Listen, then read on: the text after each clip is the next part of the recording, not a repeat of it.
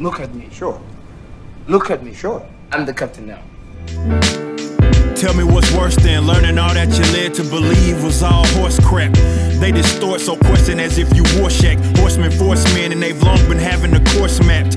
It ain't that you can't see, cause you can find it, Holmes, it's that you don't want to. You cope by putting the blinders on. I've been trying to find some kind of way, but I've kinda known that y'all would rather whine and latch to nonsense cause your mind is gone. I can't save every person, and politicking is bringing the worst out the very earth. And every perk of living on this turf is being chipped at and nerfed, but I can't sit back and lurk. I've got to hit back, I'm certain it's my purpose. And it's a beautiful thing too. Welcome back to the Underground. This is episode 48. I am once again joined by my host, Wild West Pimp Style. Sorry, I didn't have the thing set up for it today. I know, I remembered it the last second, and I'm like loading it as I'm currently speaking to you. So here you go. Here you go. Wait, here you go. Wild West Pimp Style. Joseph, how you doing? I'm doing pretty good, man. Busy day. A transformer exploded by my work, so that Lord. Was pretty fun. And that was due to a squirrel. So there was some fried squirrel on that transformer. Man, it was crazy. I saw the picture of that squirrel, and I was like, ooh, hopefully it was quick. Probably was. But how about you, man? How you doing? Good. I have a surprise for you. You ready for this? Mm-hmm. He's a demon.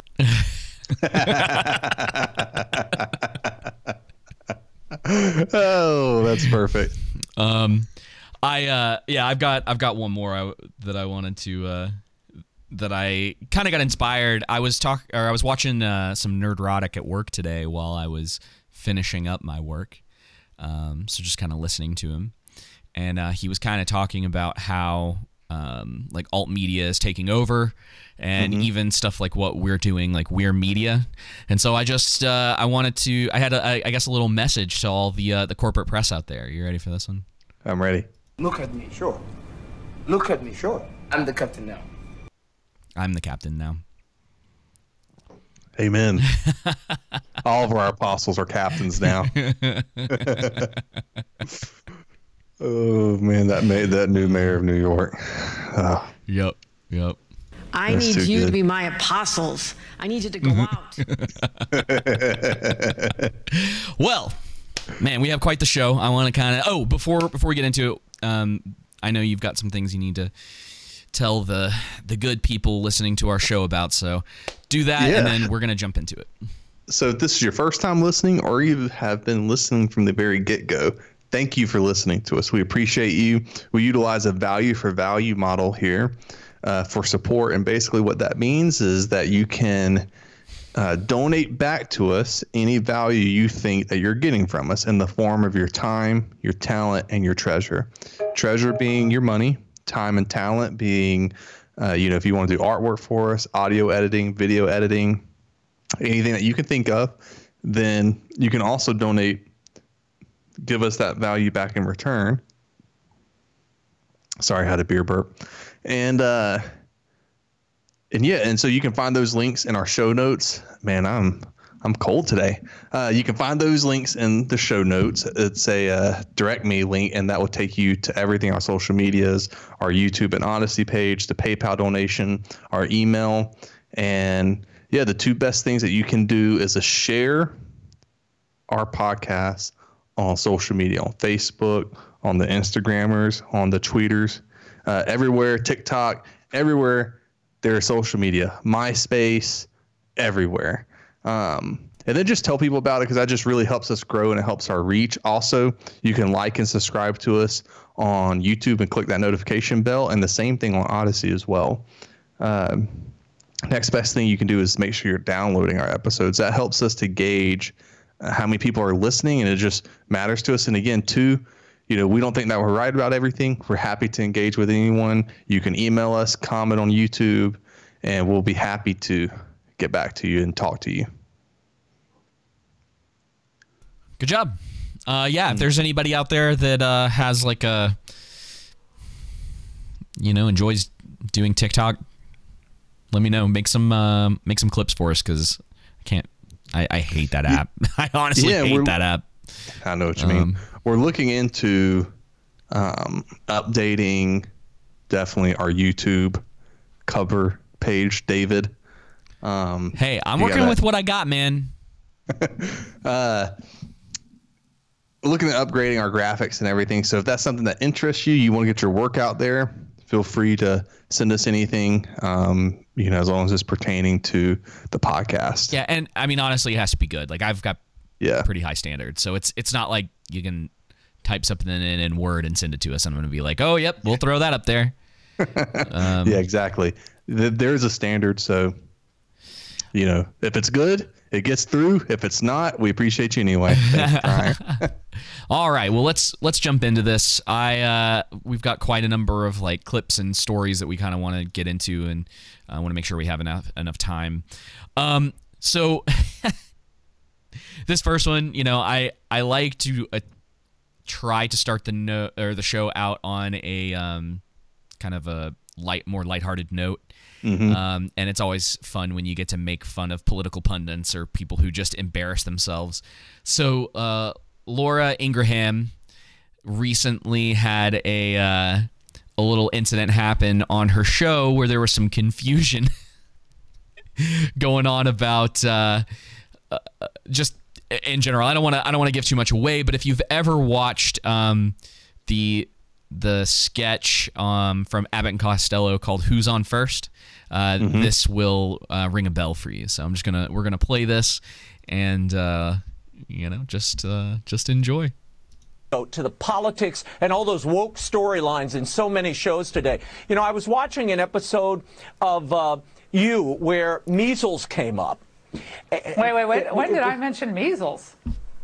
I don't know. It was on You. What was on me? What are you talking about? Is Raymond even hearing what I'm saying? I never had the measles. Was on You.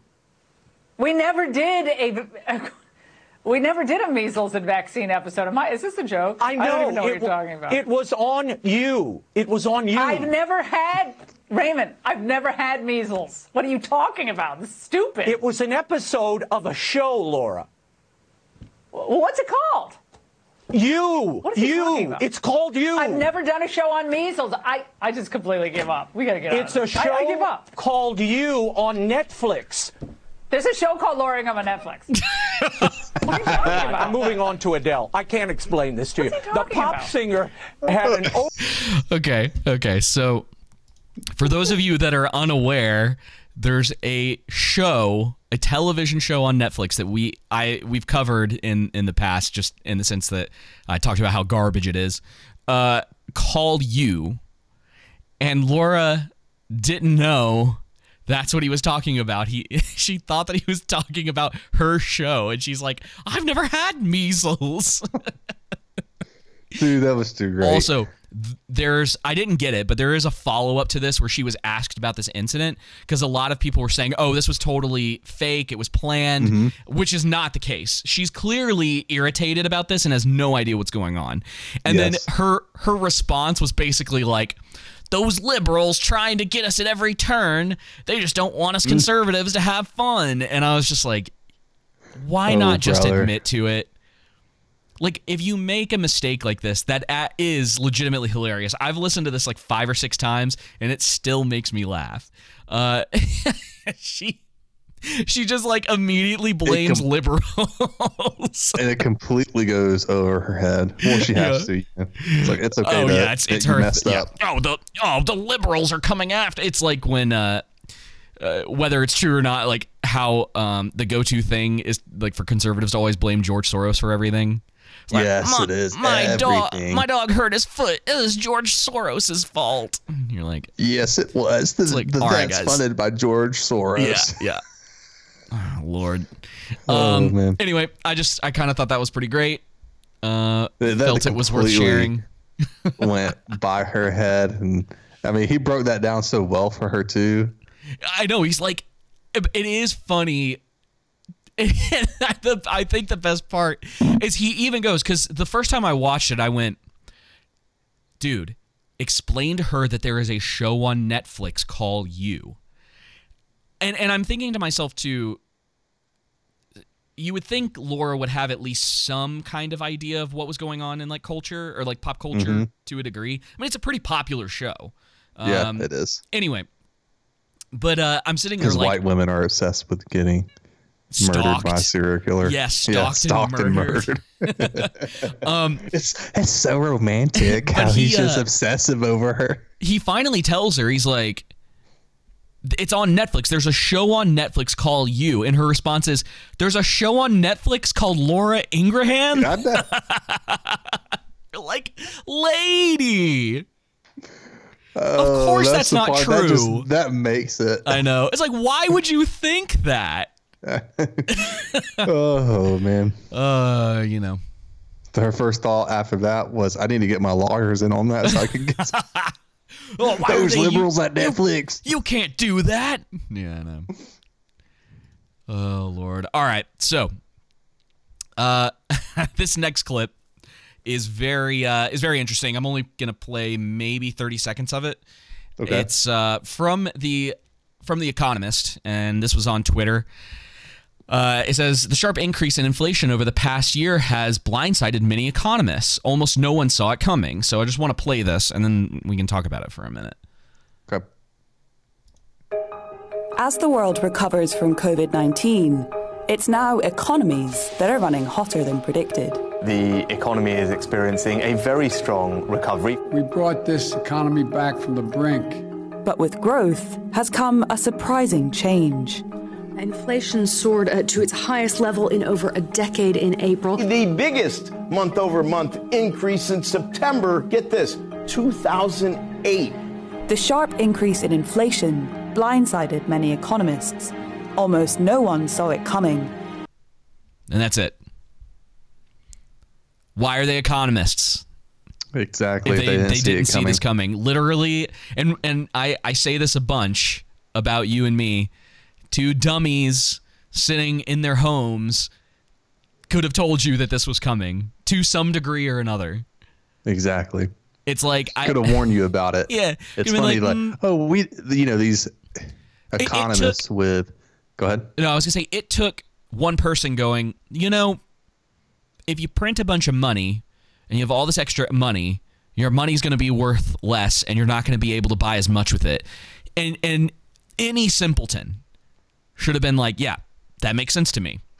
Yep. That makes total sense. Economy 101. Yeah. Really simple. I don't need a degree from MIT to understand that. No.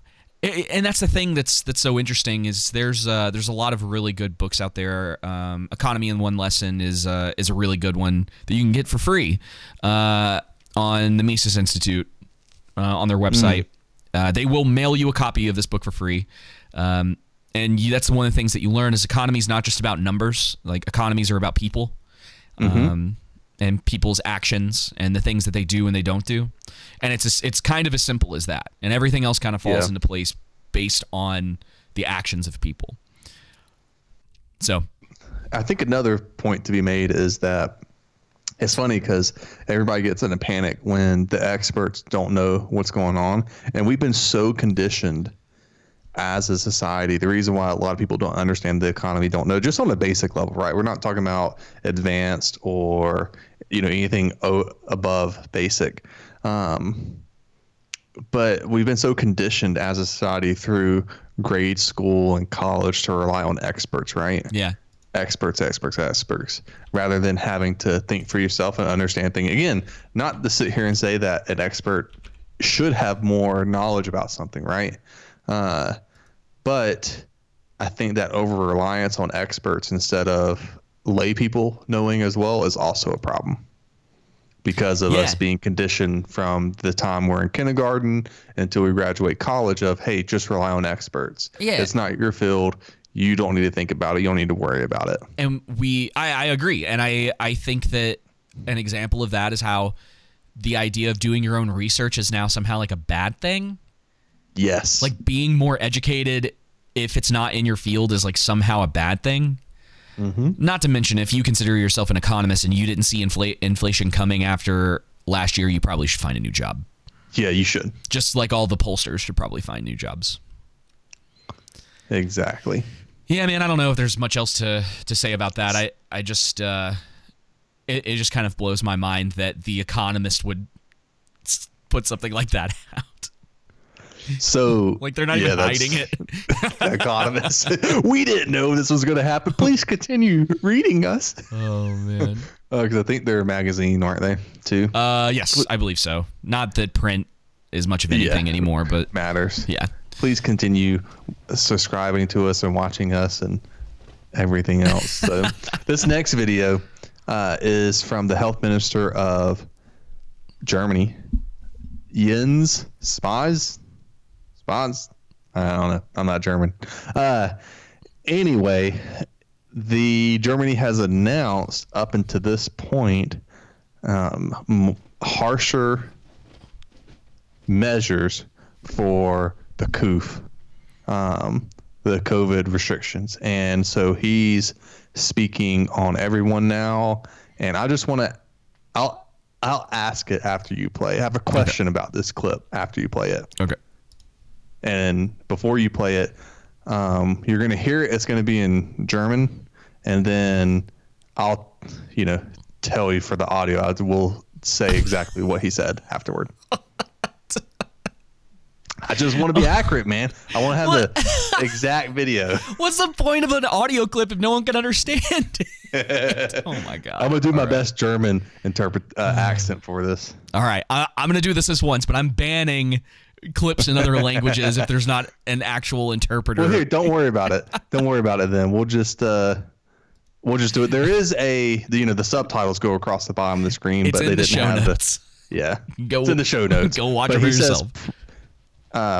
Probably by the end of this winter, and go forward a little bit in the video, if you will, to the next slide. As is sometimes cynically said, pretty much everyone in Germany will be vaccinated, cured, or dead.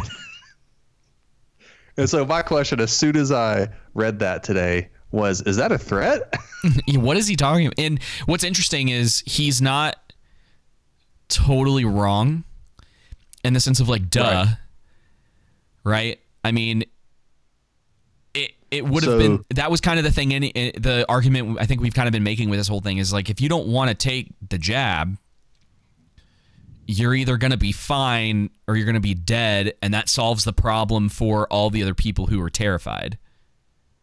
Because you're out of the picture, right? It's like if it had worked out the way they had expected it to, right, where this thing like cured you from the KOOF, and then if you decided not to get it, you're probably going to die from it. It's like, well, then all those people are gone, so what do you have to worry about, right? It's like if that was their choice. Not that that's how it works, but he's not totally right, but at the same time, it's like, yeah, I mean, yes, but yes, also like, are you threatening? I had the article pulled up here. So he says that Germans will be vaccinated, cured, or dead in a few months. Health minister warns as country mulls compulsory jabs, and Austria wakes up to life in lockdown amid Europe's COVID crisis. Yeah. And if y'all don't know, Europe has high vaccination rates. What's that? Isn't there a country that is 100% vaccinated and they're still having problems? Belgrade? What is it? Is that right? No, it's a Gibraltar. What's it called? I'm gonna look it up. Keep talking about Austria. And so Austria, I want to say originally they were going to post harsher KOOF restrictions for those who did not have the holy poke. But now, whether if you have the holy poke or you don't, you're still going to face the harsh restrictions. Australia has gone full stupid and full authoritarian and taking away everyone's rights, regardless of your vaccination status. So it's just, getting better and better as the days go on. Yeah. I want to say it's like, it's got to be like, I can't find it. It's not that big of a deal. Anyway, there's a specific country, I believe it's a country in Europe that is 100% poked, like fully poked, and they it's a British overseas territory Gibraltar. Oh, okay. Gibraltar. So I was right. Just my pronunciation was wrong. You're good. Gibraltar. And they have 100% vaccination rate, I think. And then by 100% vaccination rate, we're including the third holy poke in this. And yet they have, I think, one of the highest COVID cases in Europe. Well, so I hope that they're content with Herr Fauci telling them that they are able to go see their relatives safely over the holidays. So whatever. Speaking of which, I got to take Bella to, speaking of Fauci, I got to take Bella to the vet the next coming few weeks. And so hopefully she'll remain safe from Fauci.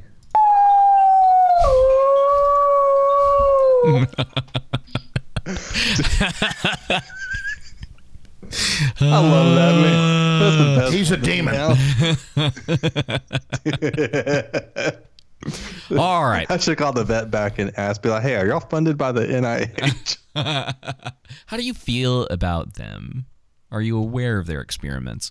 All right, so we're moving into like slightly different territory, but it's like in the same place. Doctors and them doing weird things. And this story came up, I think, last week. And I had heard about it like right after our last show. And this one had me rolling. So I'm just going to play it and then we can talk about it, okay? Okay. One of the day's most interesting headlines. A woman in Canada has been diagnosed with climate change. You heard that right. Diagnosed with climate change. She had a problem. She went to an emergency room. A doctor attended to her and then wrote climate change on the diagnosis slip. What were her symptoms? It's something that a lot of us will be able to relate to. Greenhouse gases. So are you and I also suffering from climate change? Our next report tells you. Is the rapidly changing weather making you sick? Are you struggling to breathe during extreme summers? Is your health condition getting worse because of harsh winters?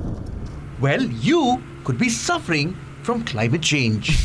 It's a real diagnosis now, courtesy this man, Dr. Kyle Merritt. He practices at an emergency room in British Columbia. He is now making headlines for clinically diagnosing a patient with climate change. The patient is over 70 years old. She lives on a trailer somewhere in British Columbia. What are her symptoms? This woman has asthma. The record heat wave in Canada made it harder for her to breathe.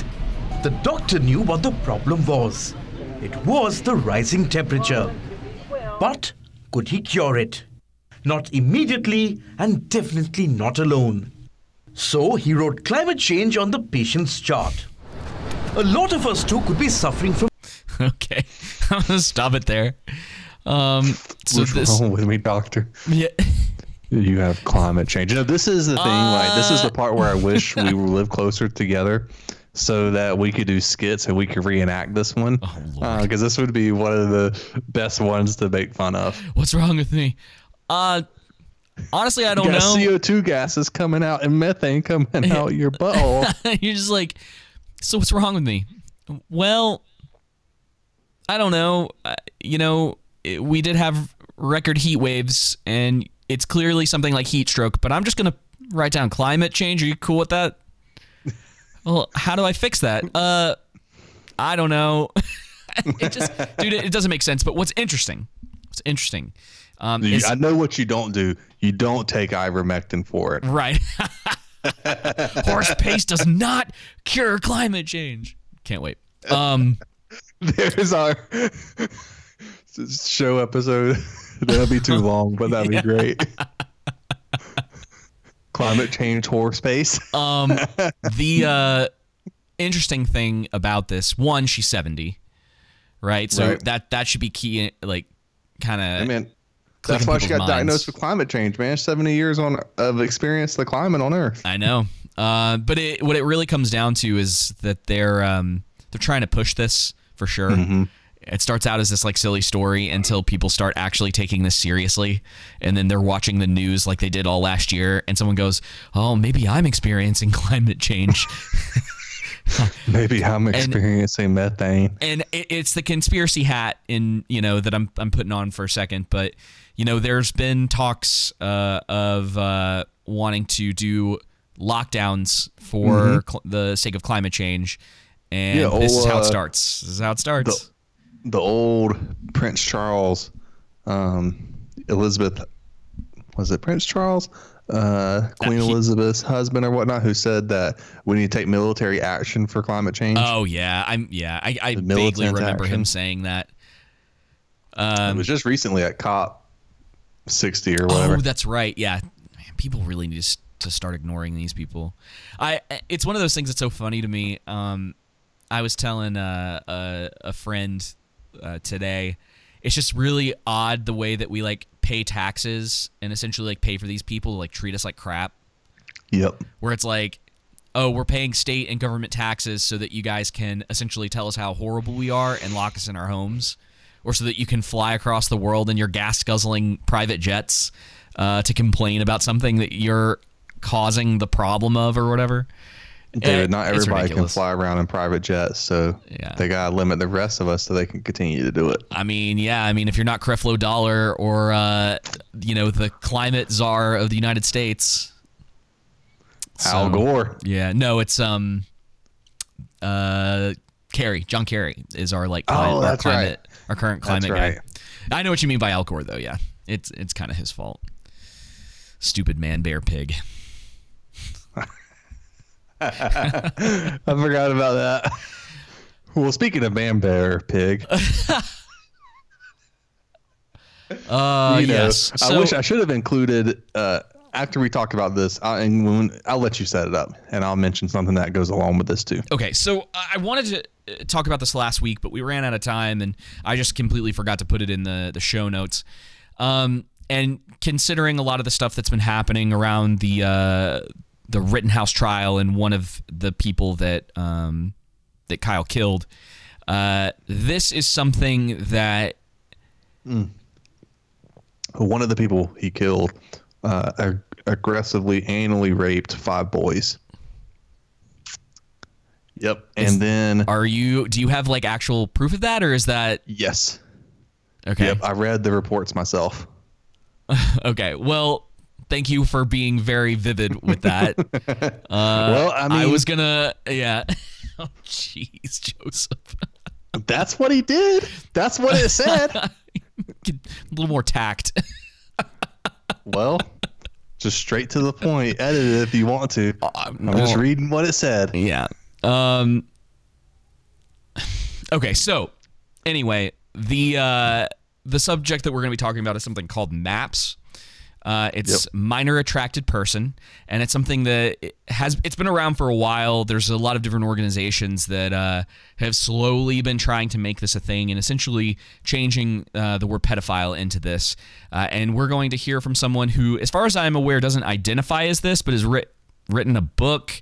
And I'm just going to keep saying this person because, to be honest, I have no idea of the gender or any other of the things that they would potentially want to be called. So we're just going to keep saying person, and hopefully that is good enough. And so we're just going to kind of let them talk and see what they have to say about this whole MAP situation. So much for that question. I use the term minor attracted person, or MAP, in the title and throughout the book for multiple reasons. First of all, because I think it's important to use terminology for groups that members of that group want others to use for them. And MAP advocacy groups like Before You Act have advocated for use of the term MAP. They've advocated for it primarily because it's less stigmatizing than other terms like pedophile. Oh, a lot of people, when they hear the term pedophile, they automatically assume that it means a sex offender. Yes. And that isn't true, and it leads to a lot of misconceptions about attractions toward minors. Okay, that's almost over. Let me play that again. I just want to make sure I heard correctly that she said, this person said that when someone hears sexual assault, they automatically think pedophile, and that's not true? Hang on. Let me just play that one more time, because that wasn't clear to me. For it primarily because it's less stigmatizing than other terms like pedophile. A lot of people, when they hear the term pedophile, they automatically assume that it means a sex offender. Yes, because that's what it is. Yes. Right? You don't exactly. like if you okay, so let's try to take this from like somewhat of an adult position here. Being mature adults in this. If that attraction is there, right? Mm-hmm. And you do not ever act on it, right? Mm-hmm. And let's even go a further step and say that this person, right, this made up person, is actively trying to seek help to get past this.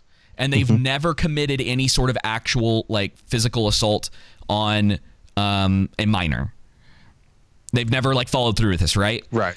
They're not. They've never done anything. They've never sent a message. They've never. Right. Then they're not they're not a pedophile. A pedophile is someone who is sexually attracted to minors. That's the exact definition of a pedophile. Can you look that up? Because the way... Yeah, I already did. The way that... Okay, I guess that makes sense. But... Not that you don't have to act on it to be considered a pedophile. A pedophile is just anyone who is attracted to minors. Okay. Fine. That's fine. The only time I think I would ever use the term pedophile would be if they had ever acted in that case. And that is not an excuse to say like you should start calling them MAPS or whatever, because the thing should be stigmatized till the end of time. Yeah, I disagree. I think even if they haven't ever done anything, it should be classified as that.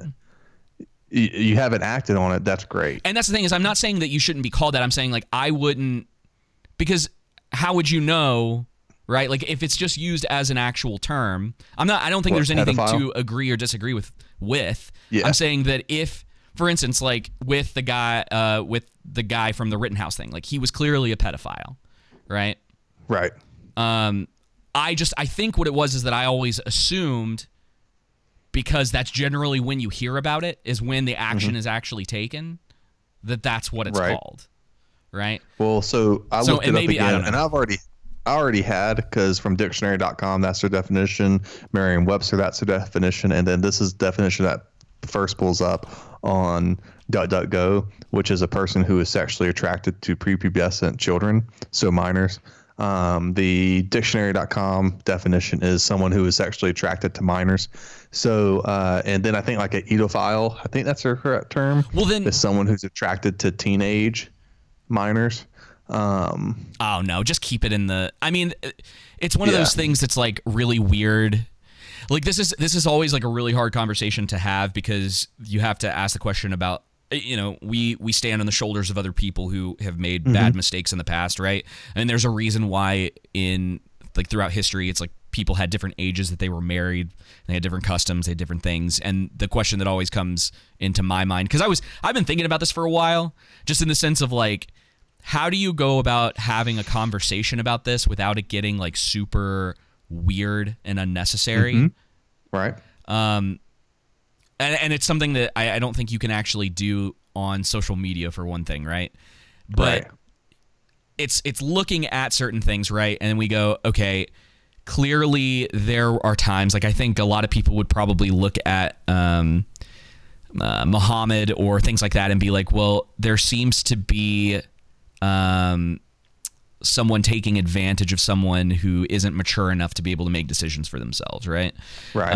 And even in the U.S. and Canada and places like that, the age of consent is completely different, and it's not again not an excuse. It's not what we're talking about.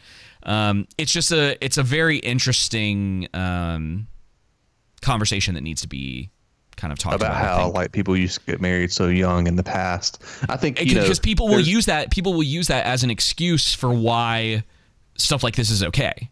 And it's they'll use it as a reason, like, hey, well, this 15-year-old and 15-year-old got married, or this 17-year-old and 13-year-old, or this 23-year-old and 15-year-old, or whatnot.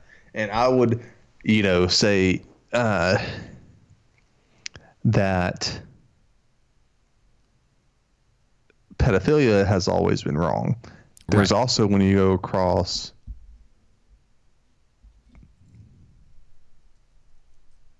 He's thinking about what he wants to say. Yeah, I'm thinking because I want to be careful in my words. Have not yet found myself a case that's been appropriate. Well, yeah, I mean, of that in the past. I would assume that like that. It now, never if it was is. like a 15-year-old and 13-year-old, 15-year-old and 14-year-old, 15 and 15, you know what I mean? Like, right. Well, and that's a different. There, like, people back then were at the same time you had to mature a lot faster. Sure. Than now. Again, not that that's an excuse. There's a whole lot more things that go into it, right? Well, again, you didn't live a lot of times you didn't live as long, right? I mean, like if you're talking about like early colonial America, you know, the population didn't live as long as it does today. Right. So, and you also like it's very weird because there's definitely and we're kind of totally off subject with this, but it's kind of an interesting thought about that. And it's like, well, just because the question is like, just because they did it in the past, do we do it today? Right. Yeah. It doesn't make it right. Right. Exactly. And the thing that is very scary about all of this is that people like this are trying to normalize a behavior that should never be normalized. It should be stigmatized in the exact same way that other crimes are stigmatized. I'm glad you brought that up, David, because this was perfect to feed into an article I had stumbled upon this past week, which is from Yahoo News, which they're getting from Insider, which is Colorado votes to drop the term sex offenders, saying it's too negative. Right. Colorado's Sex Offender Management Board, the experts, voted to replace the term sex offender with adults who commit sexual offenses. The board argued the term sex offenders ostracizes people and is offensive. Duh. Well, that's kind of, yeah. I mean, to be fair, that's kind of the point. Purpose is? Literally, there's a reason like we call people murderers, which, okay, so, and again, going back to what I was saying earlier, I think the reason why I was always kind of considering someone who was a pedophile as someone who had acted on those impulses, because in the same way that we use the term murderer for someone who's actually committed a murder. Right. And that's just, it's language. It is what it is, whether it's the actual definition or not. But I would definitely say someone who, I mean, again, if coming from Jesus's perspective, if you have those desires within your heart, then you're already a murderer. But at the same time, with a pedophile, I understand why you were thinking that, and I think it makes sense. And I will say this: I don't know of a single pedophile who has had those desires, and like I don't know of not like I know them personally. But I don't know of any pedophile that I have met in the past personally or have read about who were like, yeah, I just have attraction, but I've never done anything about it. Right. You probably wouldn't. No. I mean, that's the thing, is that you're never going to hear about it unless generally it's something that had been acted upon. Yes. In the same way with like, like hear someone that says like, I just have a attraction to children and minors, but no, I've never done anything about it. Yeah. Well, the reason I brought it up, like the big reason is that this is starting to get normalized in society slowly. Everyone has allowed the bar to constantly get moved on all of these different things. So we're like, fine, if you want to call yourself what they have these new pronouns. No, I was going down the pronoun route. So there's something called demon self. Have you heard of that? Oh, yes. So there's that. There's like kitten and kitten self, and pretty much anything that you like. You could probably be like My Little Pony self. I was gonna be like microwave self and Barbie self. Yeah, this is like all over the place, and it's like clearly a lot of these people have just sort of like lost their minds, or no one's ever told them no. Yes, no one's ever just been like, take the experts seriously. Think about it. An entire board voted 10-6. That means out of 16 people, there are 10 stupid experts on that board. Yeah. That said, oh, you know what? we don't want to offend these sex offenders. Let's call them something more appropriate so they don't feel ostracized and everything. Yeah, if you sexually assault someone, you are a sex offender. Yeah. And it's like this keeps softening of that sin. You just want to keep softening it. And it's why I'm so all in on this idea of like government shouldn't have a say in the way that I live my life, because if it takes 10 people to essentially like change the culture in an area, quote unquote, I don't mean it 100% literally, but if that's what it takes, right, and there's nothing you can do about it, for one, you're not free. I mean, you're just not. I mean, you're not. It's not our freedoms have been taken away. It's like you didn't have them to begin with. Right. If it's so easy for these things to change, right? And yeah, it's not something that should be normalized in society, because this leads to a place where if you normalize pedophilia, what happens when it gets to a place where you need to defend your children from someone who is going to act out on that? And it's like, oh, well, like, why did you do that? They can't control those urges, blah, blah, blah. It's like, when are you in trouble? When does it get to that point? You know what I mean? It's that slow progression and that slow movement of the bar. Yep. To the point where you no longer can defend your kids from these things. And if you don't think that the public schools will have a place in this, you are absolutely fooling yourself. Yep. The more this gets normalized. And I forgot what I was going to say. Go ahead. It's all good.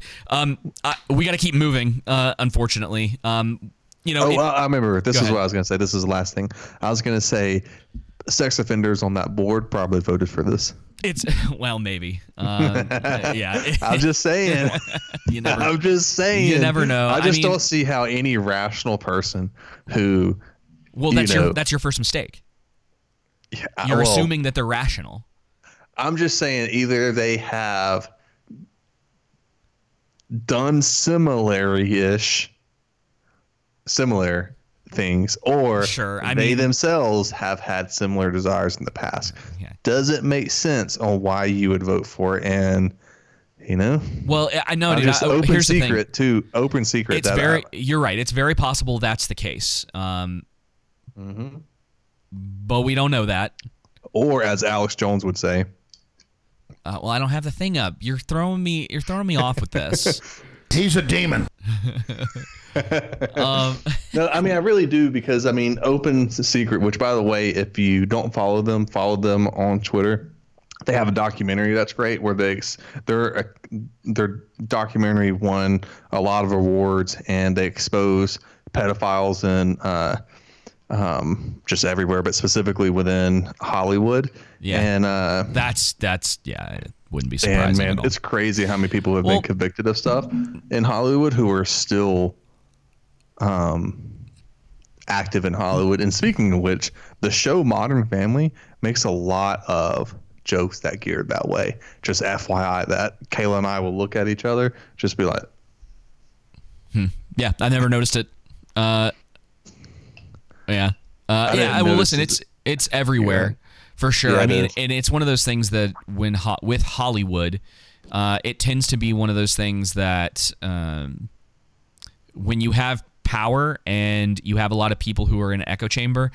I mean, we're gonna get into it in the Thursday episode a little bit with like stuff that Pedro Pascal was saying after the Rittenhouse thing, and the guy that plays the Hulk, whose name I'm forgetting, Mark Ruffalo.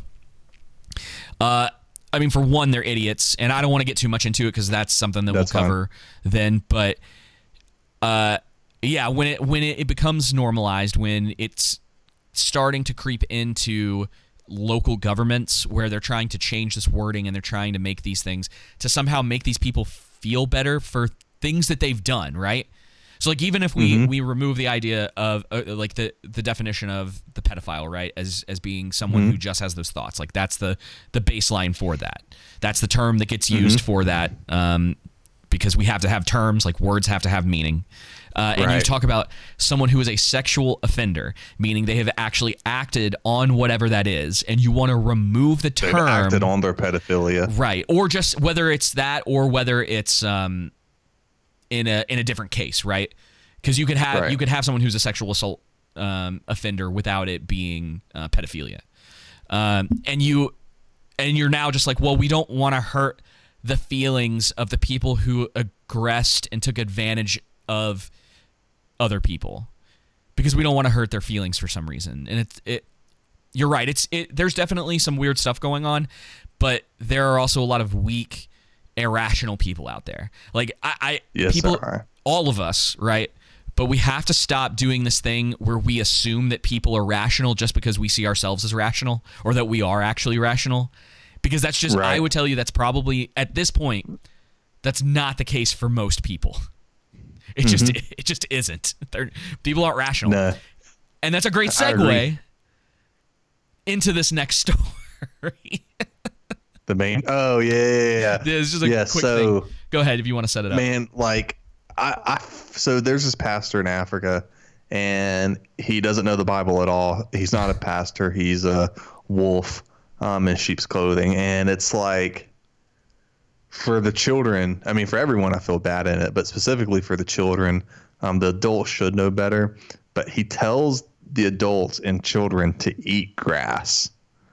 If you want to roll the clip, you'll see what they do. Yeah, I started it a little earlier just to get a little bit of extra context, because the first time I watched it, I was like, what's happening?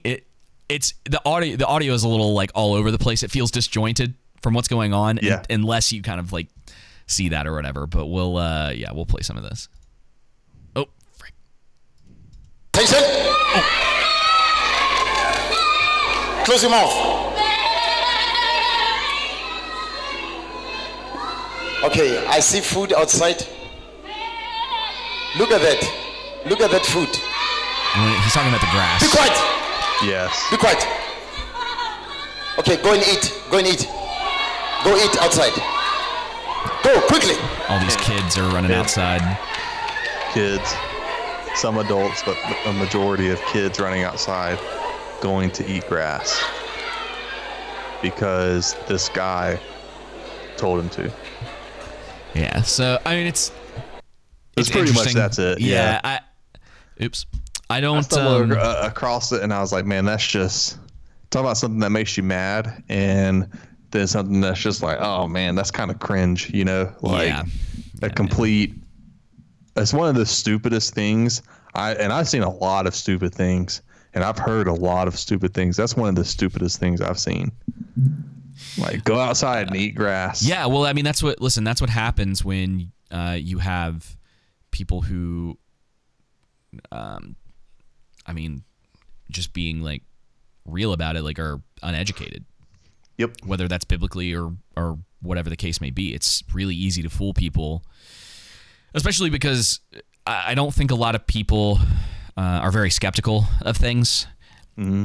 And, you know, it's like if someone had come up to me, even when I was a kid, and they were like, there's food outside, grass. You see the grass? Go eat it. I would have been like, no. I'm not going to go eat the grass. Like, are you kidding? Bro? Yeah. And so it's very upsetting. But to be fair, it happens here all the time. It just looks different. Yep. I mean, I mentioned Creflo Dollar before, but it's kind of the same thing. It's Kenneth Copeland. Yeah, God wants you to do this, and you need to give me this money because he wants me to have jets, or you know, it's for his mission or whatever the case may be, and people just do it and they don't think anything of it. World Vision, a real life church in Gray, Georgia. All right. Well, we're gonna kind of stick on that train, that thought process just a little bit. I don't know how much we should set this up ahead of time. I guess the best way to kind of talk about it is that last year an article was written. What's this guy's name? K. Edward Copeland. Yep. He is an associate. Like I don't know exactly how the Gospel Coalition sets up their partnerships with people as far as who writes articles for them and how much of it. He's a council member of the Gospel Coalition. Yeah. And he's senior pastor of New Zion Baptist Church in Rockford, Illinois. Okay. So he's got credentials. I mean, he's a pastor. I don't know exactly what being a council member of the Gospel Coalition is. Obviously, you probably have some sort of like say in the way that they're run. Mm-hmm. Right. And he wrote a pretty... I mean, this is... a pretty, I'll just say this, it's a pretty terrible opinion piece about a lot of the things that happened last summer, including what happened to Kyle Rittenhouse, which is the reason that we are on the subject today. Hang on, Joseph, you broke up. Speaking from emotion. Hang on. Give me a second. You're frozen again. You froze up. Yeah, exactly. Yeah. So I have no idea what you just said. Yeah. Go ahead. Yeah. I don't know what you said. Anyway, what I was saying is that I don't know if you came away with this feeling, but after I read the article, and I read it last year. Oh, I have notes. I have lots of thoughts. And because some of the things I came away with was clearly this is written from a emotional state, and I don't mean that as a bad criticism. That's not the point. I think there are a lot of personal experiences from him that he projects onto Kyle without knowing Kyle's intent, without seeing all the without seeing it through an objective lens. It's just, was kind of a confirmation bias is what I got from it. And again, that's not sitting here saying that he doesn't make points that aren't truthful in here. Okay. So let me point that first, because that's an interesting point to make. There's always that's gonna be a thing, even if someone is completely wrong, right? So someone making a point that is true does not in and of itself justify writing an entire opinion piece that is mostly bad. Yes. And you can say my opinion, that's my opinion. And I wanted to run through just a little bit of this because I highlighted some stuff and made some notes. Let's run through it, but I want to emphasize, people, this is the Gospel Coalition, a mainstream Big Eva publication that centers around the gospel of Jesus Christ, which is the truth, right? Yes. So that's what you have to keep in mind. Even though it's an opinion piece, you can be opinionated, but you still have to speak truth in alignment with the Bible. Yes, and that's actually a really good case because being a journalism major, you can't just write an opinion piece because you have an opinion and not back it up at all. Not that it means a whole lot anymore in journalism schools or places that put that out there, but what they would have told you 10 years ago is that you still have to kind of be able to back up what you're saying in an opinion piece. You can't just libel someone or say something that is wrong without at the very least, making an argument for it, which he does not do at all in this. Nope. So I'm not going to read this entire thing. I put it in my notes.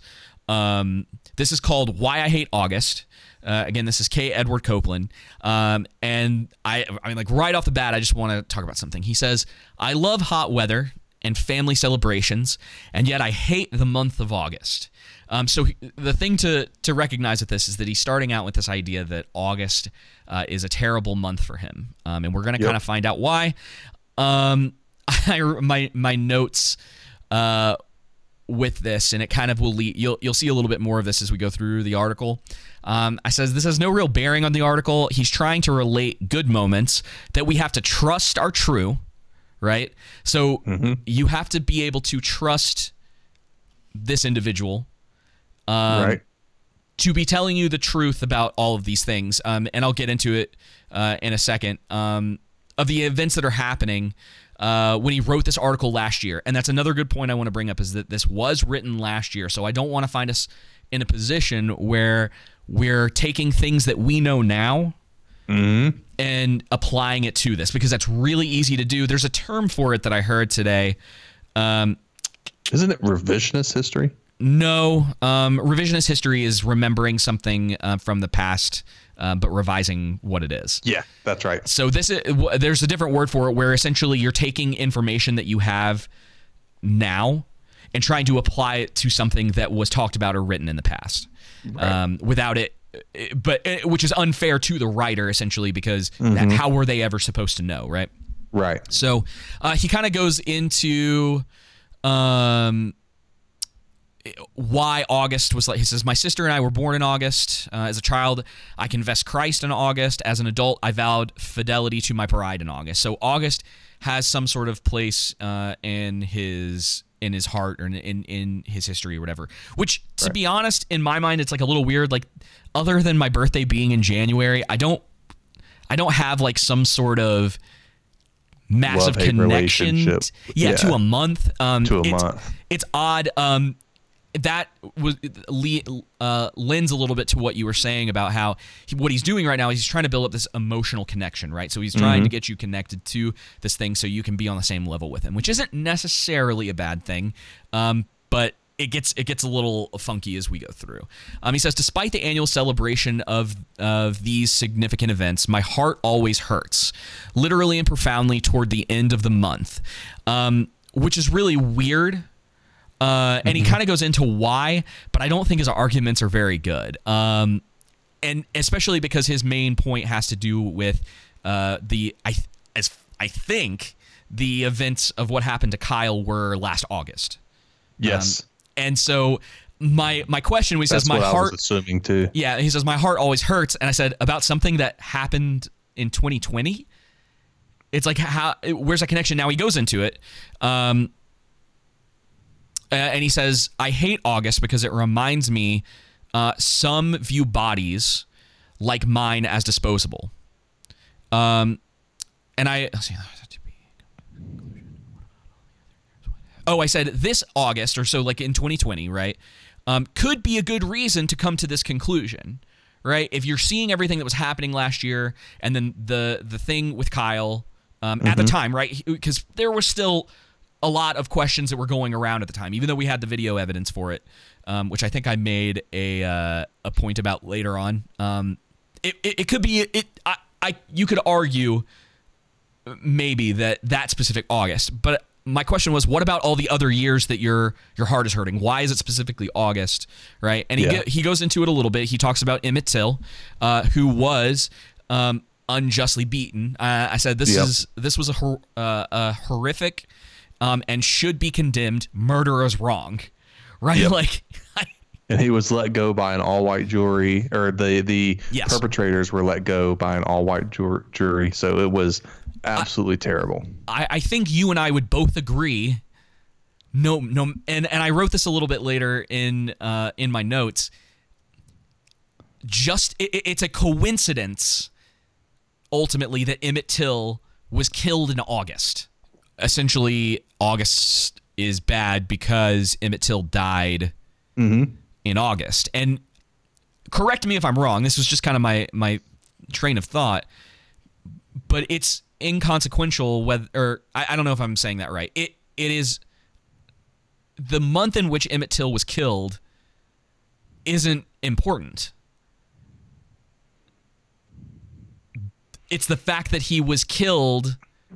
Like, the situation is what's important, right? He could have been killed in any, like, okay, let's just say he wasn't killed in August, right? And he was killed in another month. Does that defeat his point now of August is a terrible month for me because of that? Like, that's the thing that's so confusing is he's like very much, and he actually kind of strays from it a little bit further in the article. But he's very focused on this idea that, like, August is a terrible month, essentially for people who look like him. Yes. But the month doesn't have anything to do with it. It's kind of just a coincidence that all of these things added up. He's essentially taking stuff like, oh, well, I have these good memories of August, right? Because I was born then. I think, what did he say? His sister... He confessed Christ in August. He was married his wife in August. But then he's upset because of other events that happened in August. Him and his sister were born in August too. Right, but it's one of those things that it's like, well, what if that's not, first of all, it's not the case for everybody. So, like, what's with this connection to August that's like so strong for him that it's literally causing him harm? Like, for him, it's like causing him like mental anguish every August, right? When it's like Emmett Till getting killed in August doesn't really have anything to do with it being a terrible situation, right? If you were to go to anyone, right, who confesses Christ and explain the story of Emmett Till to them, they'd be like, that's murder, that's wrong. Yes. Right? It doesn't make a lot of sense to me. Let me see. Yeah, like certain things happening in August doesn't make that month, because he says August was still a dangerous month for bodies like mine, even hundreds of years later. This suspicion is reinforced annually. And the question is, by what? I think he would make the argument by police brutality against unarmed white people, and I would assume he would also say systemic racism. And I think, like, but he specifically, sorry. I just, let me say this, because he's specifically talking about August, as if there's some sort of like thing about August that causes where all the like racists put on their white capes. Yeah, and it's time to go out, boys. It's August. Exactly. That's kind of what I'm trying to get across. Where it's like, it's like, what does he do? It's almost like the Purge, right? Is he like and I'm being facetious, obviously, but it's like, is he locking down his home because he's worried about all of the terrible things that could possibly happen to him in August because of these incidences that happen to fall within that month? I mean, there's what, a 1 in 12 chance? Is it what, a 1 in 12? No. Would it be a 1 in? Is it 1 in 12? Because there's 12 months. Yeah. So it's like 12 months. Okay, there's like 30 days out of the year for something potentially terrible to happen to someone in that. And like what I'm trying to get across is he's so focused on that. Mm-hmm. And that's kind of it, at least for now. Yeah. Sorry, go ahead. No, you're fine. You can go ahead to your next point. Okay, so he talks about how every year he reads Dr. Martin Luther King's speech from the March on Washington. He says, I'm always struck by the same line: we can never be satisfied as long as the Negro is a victim of unspeakable horrors of police brutality. Okay, especially at the time. Yeah. Okay. Yes. See, and now does it happen? Here's the question. Sure. Does it happen to the same extent? He's going to get into his argument. Is it happening the same way? Not exactly. And you have to, here's the thing, you have to prove intent, right? Intent is very, very hard to prove. It was probably a lot easier when back in the day to be like, well, clearly there must have been some racist intent because look at the water fountains and the way that they split them. They were seeing them as a different group of people, as lesser than. Ahmaud Arbery case that just happened in Georgia, like that's very clear intent. I don't know if anyone's been following the trial, but it's very clear, in my opinion, the intent was racially motivated, and that's why they killed him. And again, so you have it shouldn't take away from the fact that those guys, for trespassing, hunted this dude down and shot him in the street. Mm-hmm. Like, we can talk about intent, we can talk about all those things. It's like, you can't do that. Doesn't matter who they are. Like, that's it's not the way that it works. Right. So he talks about how he reads this speech every year. And I wrote this just kind of, this was my thought process on it. Trauma-based entertainment at its finest. For me, this calls into question his previous statement. Sorry, I didn't actually read this part, but he makes a statement earlier where he says, I don't mourn my mortality theologically, meaning that he has some sort of understanding that being in Christ means that he's not long for this world. And him talking about the horrors of this and constantly being reminded of that, in my mind, seems to go against that statement. Because I understand being concerned about certain things, and maybe you'll see it a little bit further on. But he says, I don't mourn my mortality theologically. All flesh is like grass, and our bodies are destined for dust. True, right? And part of what goes into that is the understanding that this life is temporary, and sometimes it's short and sudden, and we don't necessarily have control over what happens to us. Right. To a degree we do, but as easily as when what happened to Emmett Till, something as easily as you getting into a car wreck and dying can also happen, right? And not to equate those things like exactly, which is kind of the problem with what happens with a lot of this, is that he'll take two situations that aren't really connected to each other and try to connect them based on like, oh, well, they happen to both have this in common or whatever. Right. And we'll see that later as being egregious. I'm I have a lot of questions I'd want to ask him, but I noticed what you said too about him reading Dr. Martin Luther King's speech every year. While that can be helpful, I'm wondering if for him, if it's something like living in the past. You know what I mean? Rather than remembering the past, living in the past. That's kind of like I could be totally off base and he could tell me I'm off base. That's kind of the impression I got from the entire article.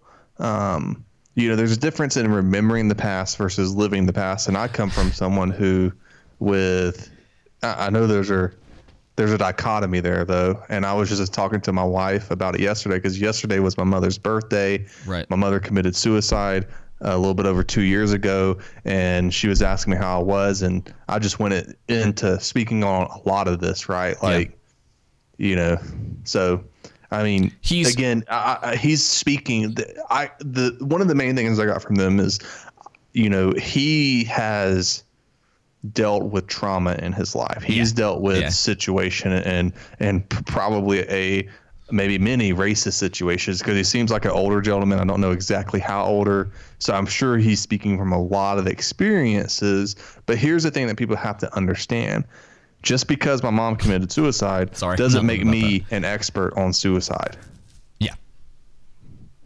On mental health illnesses and stuff like that. We'll see that, because he kind of he loses the plot a little bit.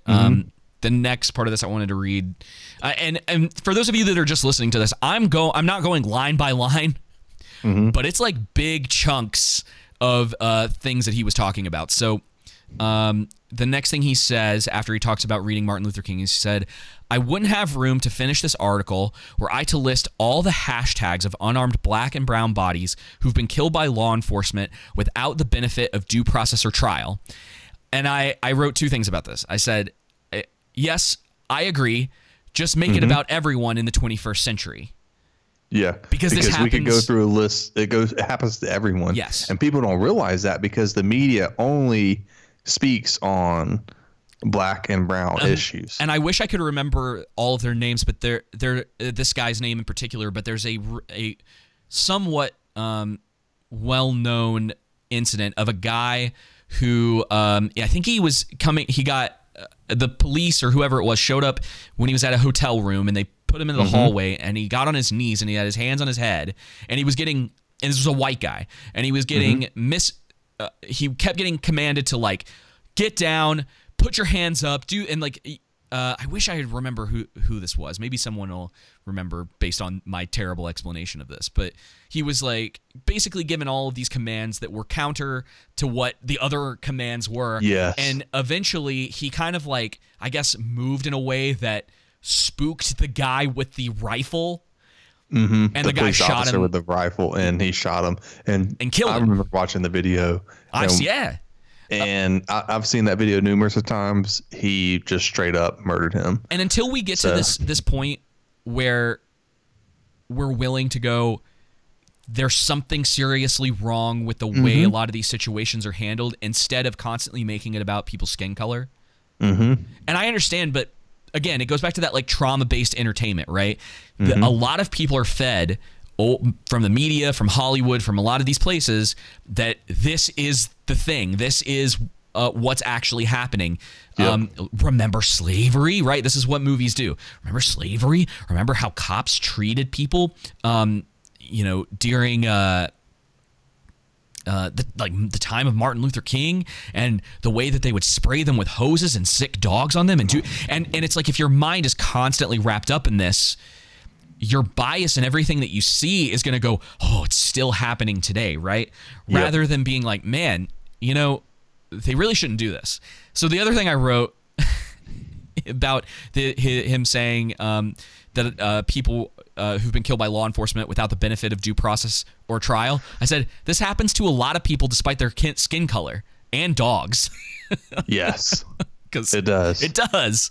And it's such an unfair statement to be so focused on that without being able to look at the bigger picture of what's going on. It's kind of like it would make your point a lot better and reach a lot more if you highlighted how it happens to everyone, because it does. Yes. Happens to everyone. Yeah. And to my understanding, last time I viewed the FBI statistics, it was happening to white people more than black and brown people. But that's not to say...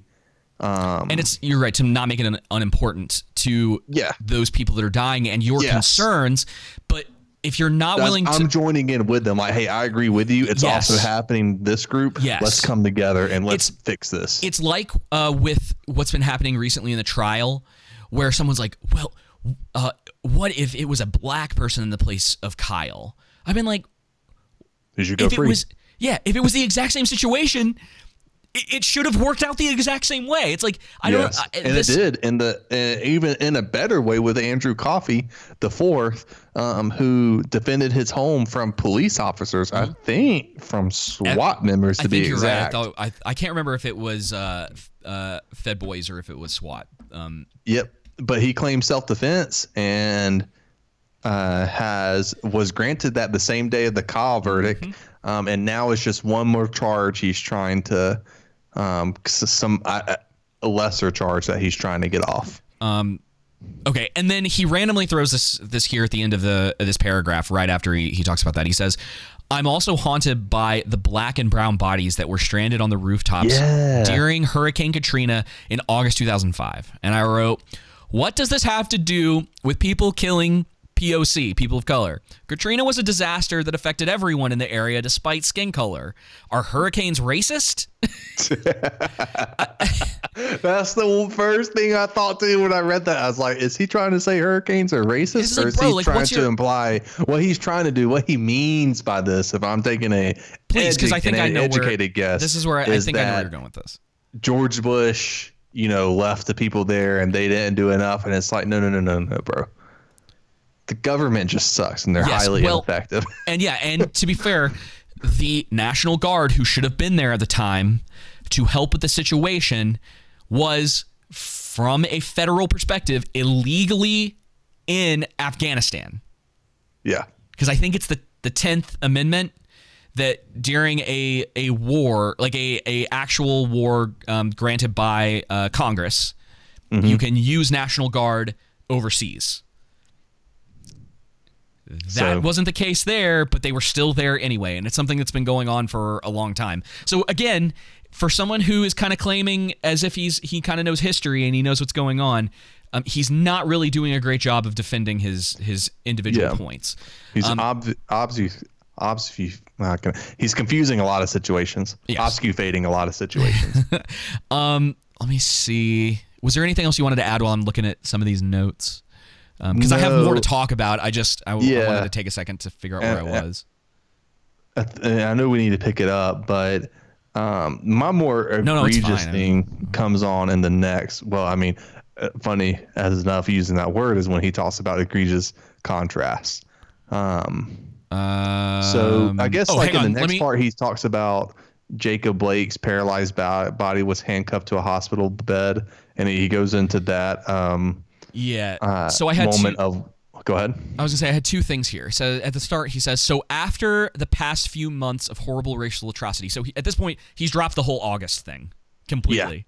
I saw that too. I'm like, you were talking about August, but now it's other months included. Yeah, so he's like, August, the past few months. And is August the culmination? That's what I'm saying. That's why I'm saying that August is kind of this inconsequential thing. Like, it's just it's there, and he's trying to use it to kind of wrap everything into a nice, tidy argument, if you will. And it's not working, especially the minute he goes, so after the past few months of horrible atrocities, when this August comes around, it's like, so for some reason, August is just setting you off. Yeah. And it's like, what happened?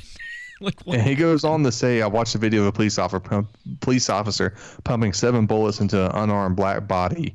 My heart hurts all over again. Well, first off, I should have highlighted. I mean, he was reported pretty fast that he wasn't unarmed, that the Jacob Blake reached for a knife that he had. Secondly, that police officer was there protecting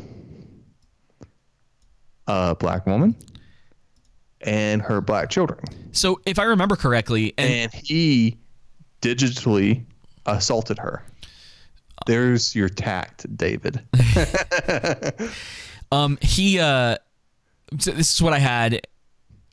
The knife thing came up, and we're going to kind of get into that a little bit more because he makes an argument for why you shouldn't bring that stuff up, but we'll get to it. Right. I said there was reason to believe that he had a knife, right, that he was going for that. Also, on a side note, this is just kind of a little bit of a tangent, all right? And this is stuff that I'm really tired of hearing from people when they're trying to argue their case on this. I'm tired of people who clearly have never fired a gun acting like 7 shots is crazy. The point is to make sure the attacker does not get back up. That's the point. If someone is coming at you with a knife, you have a firearm, your goal with the firearm is to make sure that they don't keep coming at you, right? Can you hear me? Yep. Okay. Yeah, I can hear you. That and people seem to not understand that, right? It's the same argument that people have all the time where they're just like, well, why don't you just shoot them in the leg? Or when, and we've had these arguments too, when a woman will go, well, I'll just kick him in the nuts. And I'm just like, come on.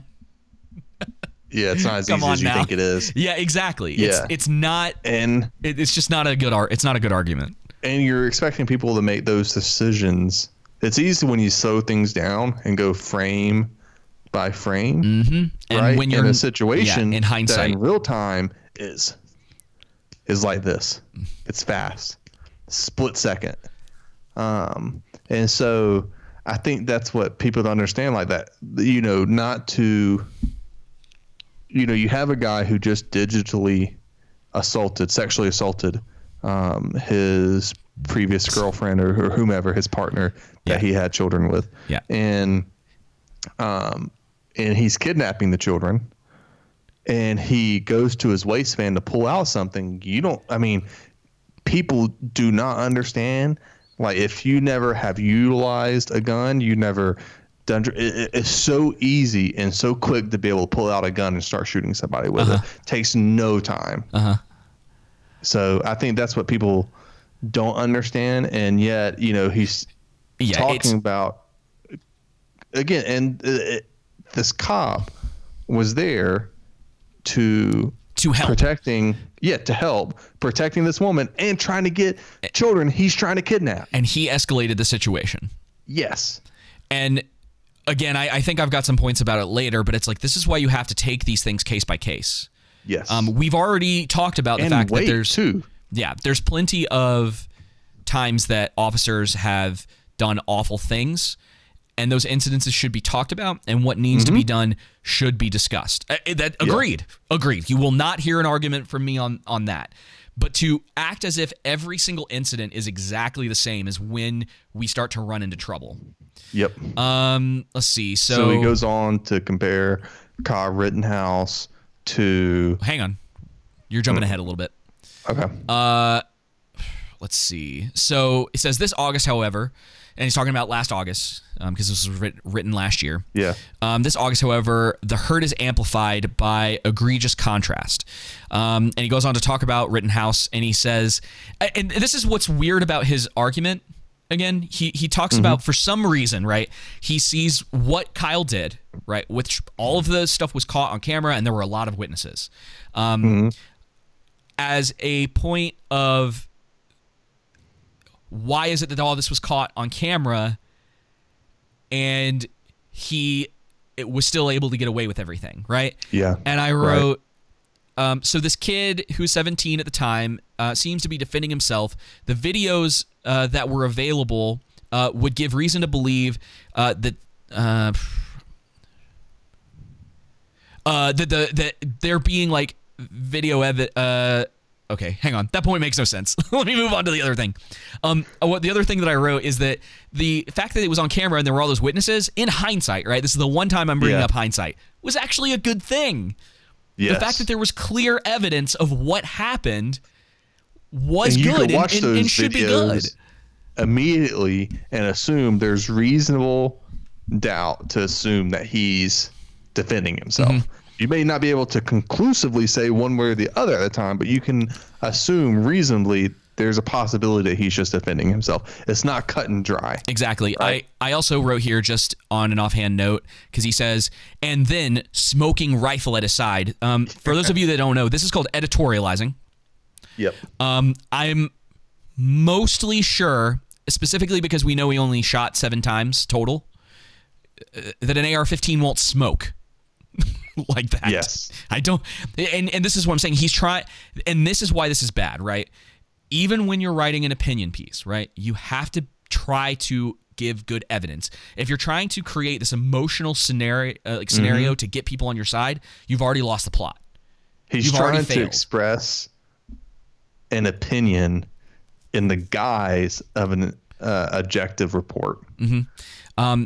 And he gives himself away by using that as well. Smoking rifle at his side. Casually strolled past law enforcement. Yeah. That's my best man was when guys. That person that we were talking about earlier, that you said you blocked, said that it was a assault rifle. Not an assault rifle. Semi-automatic. It's a hunting rifle. Yeah, it's a semi-automatic AR rifle because of the company's name, right? Arma. Which technically right. It's the same way that people call everything Kleenex. They call everything an AR-15. Yes, because that's just what that style is called. It just is what it is. So he kind of does that, and he says he didn't hide, he didn't show fear. Then he makes this statement talking about Kyle. He said he assumed there was something about his person, and I said. For the statement, he assumed, I said, he didn't assume, you assumed. You can't speak for others like that. You can question, but that does not equal intent. Yep. I don't believe that there was ever a point where Kyle was saying he assumed there was something about his person, which is very interesting because he keeps kind of going back to this like whiteness thing, which Joseph, I had trouble finding this, but I've heard this going around. And again, this might be a little bit of hindsight. He's not full Caucasian, correct? I've heard people say Kyle. Oh, Kyle? Oh, I have no idea. I've heard, and again, this is just you can throw this away as evidence for this, but I've heard that he is not full Caucasian. So again, this whole like, his person, meaning him being white, may not even be a fully true statement on the part of this author. And it says, would allow him to approach law enforcement with a visible semi-automatic weapon, so at least he got that right, that had just taken lives, which, okay, these officers may not have known that, and lived to tell the tale. Which, again, is like, I want to know what you mean, like, are you upset that he was able to, right? Yeah. There seems to be this weird, like, and again, not trying to read into what he's saying, but the way that he's phrasing these things is like he's surprised by this, right? And I think I wrote, I did have a statement about this where it says, when he's talking about that he's holding the semi-automatic weapon, right? He's not threatening with it. And he lives to tell the tale. I said, this should always be the case. If I have a firearm and it's not pointed at anyone, I should be considered not a threat till I've proven otherwise. This is not dependent on race. This should just be the same no matter who you are. If someone's, even if someone's like, think about all those guys. You remember last year, all of the guys from that company called like Not Effing Around or whatever went out to Stone Mountain. They were all black, all carrying guns. It's like, but they were not aggressing on anyone, right? No one was pointing. That I remember. I think that situation might have devolved a little bit, or at least that was some of the news that was coming out. But there have been plenty of times where black men generally have gone in public with firearms and nothing's happened to them. Yeah. Because they're not trying to be threatening. They understand, right? If you have good trigger discipline and your intent is not to hurt anyone and you're in public, there should be no reason for law enforcement to gun you down. Just straight up. Do you have anything else before we get to this next part? Because this next part is the thing that everybody is very it really wants them to retract. I felt it was necessary for us to kind of walk through this entire thing because to just focus on the one little statement and be like, apologize for this, didn't seem like much of a thing to talk about. So, okay, so let's get on to this part that's been kind of the big controversy that's been surrounding the article kind of since last year, but it's recently come up again, especially after the not guilty on all charges was given last week. So, do you have this pulled up? Yeah. Do you want to read this part? I'll let you. I've been talking a lot. I'll let you. I'll let you go for it. Let me have it. Yes. So I'm just gonna go ahead and. Yeah. No, we already read that paragraph. All right. So he says, when armed mass shooters, Kyle, and then he has in parentheses, or not in parentheses, but parentheses, Kyle Rittenhouse and Dylan Ruth, etc., in parentheses, are apprehended without incident, and unarmed black people are killed out of fear that they might be armed, we have a more insidious problem than, in quotations, a few bad apples. This thing is cultural, pervasive, and abominable. So so first off, before we get to the next part, I'll just say I think it's egregious that he tries to compare Kyle Rittenhouse to Dylan Roof. And for those who don't remember, Dylan Roof walked into a predominantly or all black church and killed a bunch of black people, and he said his goal was to start a race war in America. That was Dylan Roof's motivation. Yes, because when you do things like that, the intent is usually clear. Yes, it is. I don't understand this like weird argument where people go, well, he never said anything, but I know that's what he went there to do, right? So we should slightly break it down, right? Because this was known last year. The 3 people that Kyle shot, 2 of which he killed, were all white. Yes. His original intent, which I'm pretty sure was known very, very quickly after the incident, is that he went there to help out, to do community service, and found himself in a bad position. And not just that, he went to help out in his own community, where he grew up in, where his father resided in, where his cousins resided in, where his best friends resided in. So, all of that to be said, even if you left out that he knew it was like his community, he knew people there. He wasn't that far away. And I don't want to go too far into the whole he crossed state lines thing because it's really irritating. Yeah. It has taken so much effort from me not to go on Instagram and post just so everyone is aware. It's like I cross state lines with a firearm on a regular occasion. Like it's depending on where you live, right? It's not against the law to do that. Right. Anyway, you're right. He compares a guy who was very clear in his intention to hurt people and what he wanted out of that to someone who found himself in a bad situation. So and it I'm was just bad. So surprised. I mean, I'm not surprised, but I am surprised. Let me phrase it like that. That the Gospel Coalition would allow something like that to go through. That an editor wouldn't just stop and say, "Hey, are you sure?" And that's what's very irritating to me is that if I had gotten a hold of this prior, it would have been like, okay, well, what's your proof? Why are you equating these 2 people together? Why is that the same thing? Explain to me why before I actually let you post something like this. So and this would have been the case whether it was a Christian publication or not. Exactly. And so here's the thing. Since the editor did, you have to then assume that the reason why the editor allowed this to go through is because he agreed. Yep. Because, and especially at this point, right, jumping ahead to where we are today, this is well known. They've been criticized for this. I've been on almost anytime they post something now on Twitter, someone below them is being like, "Hey, are you guys going to address this?"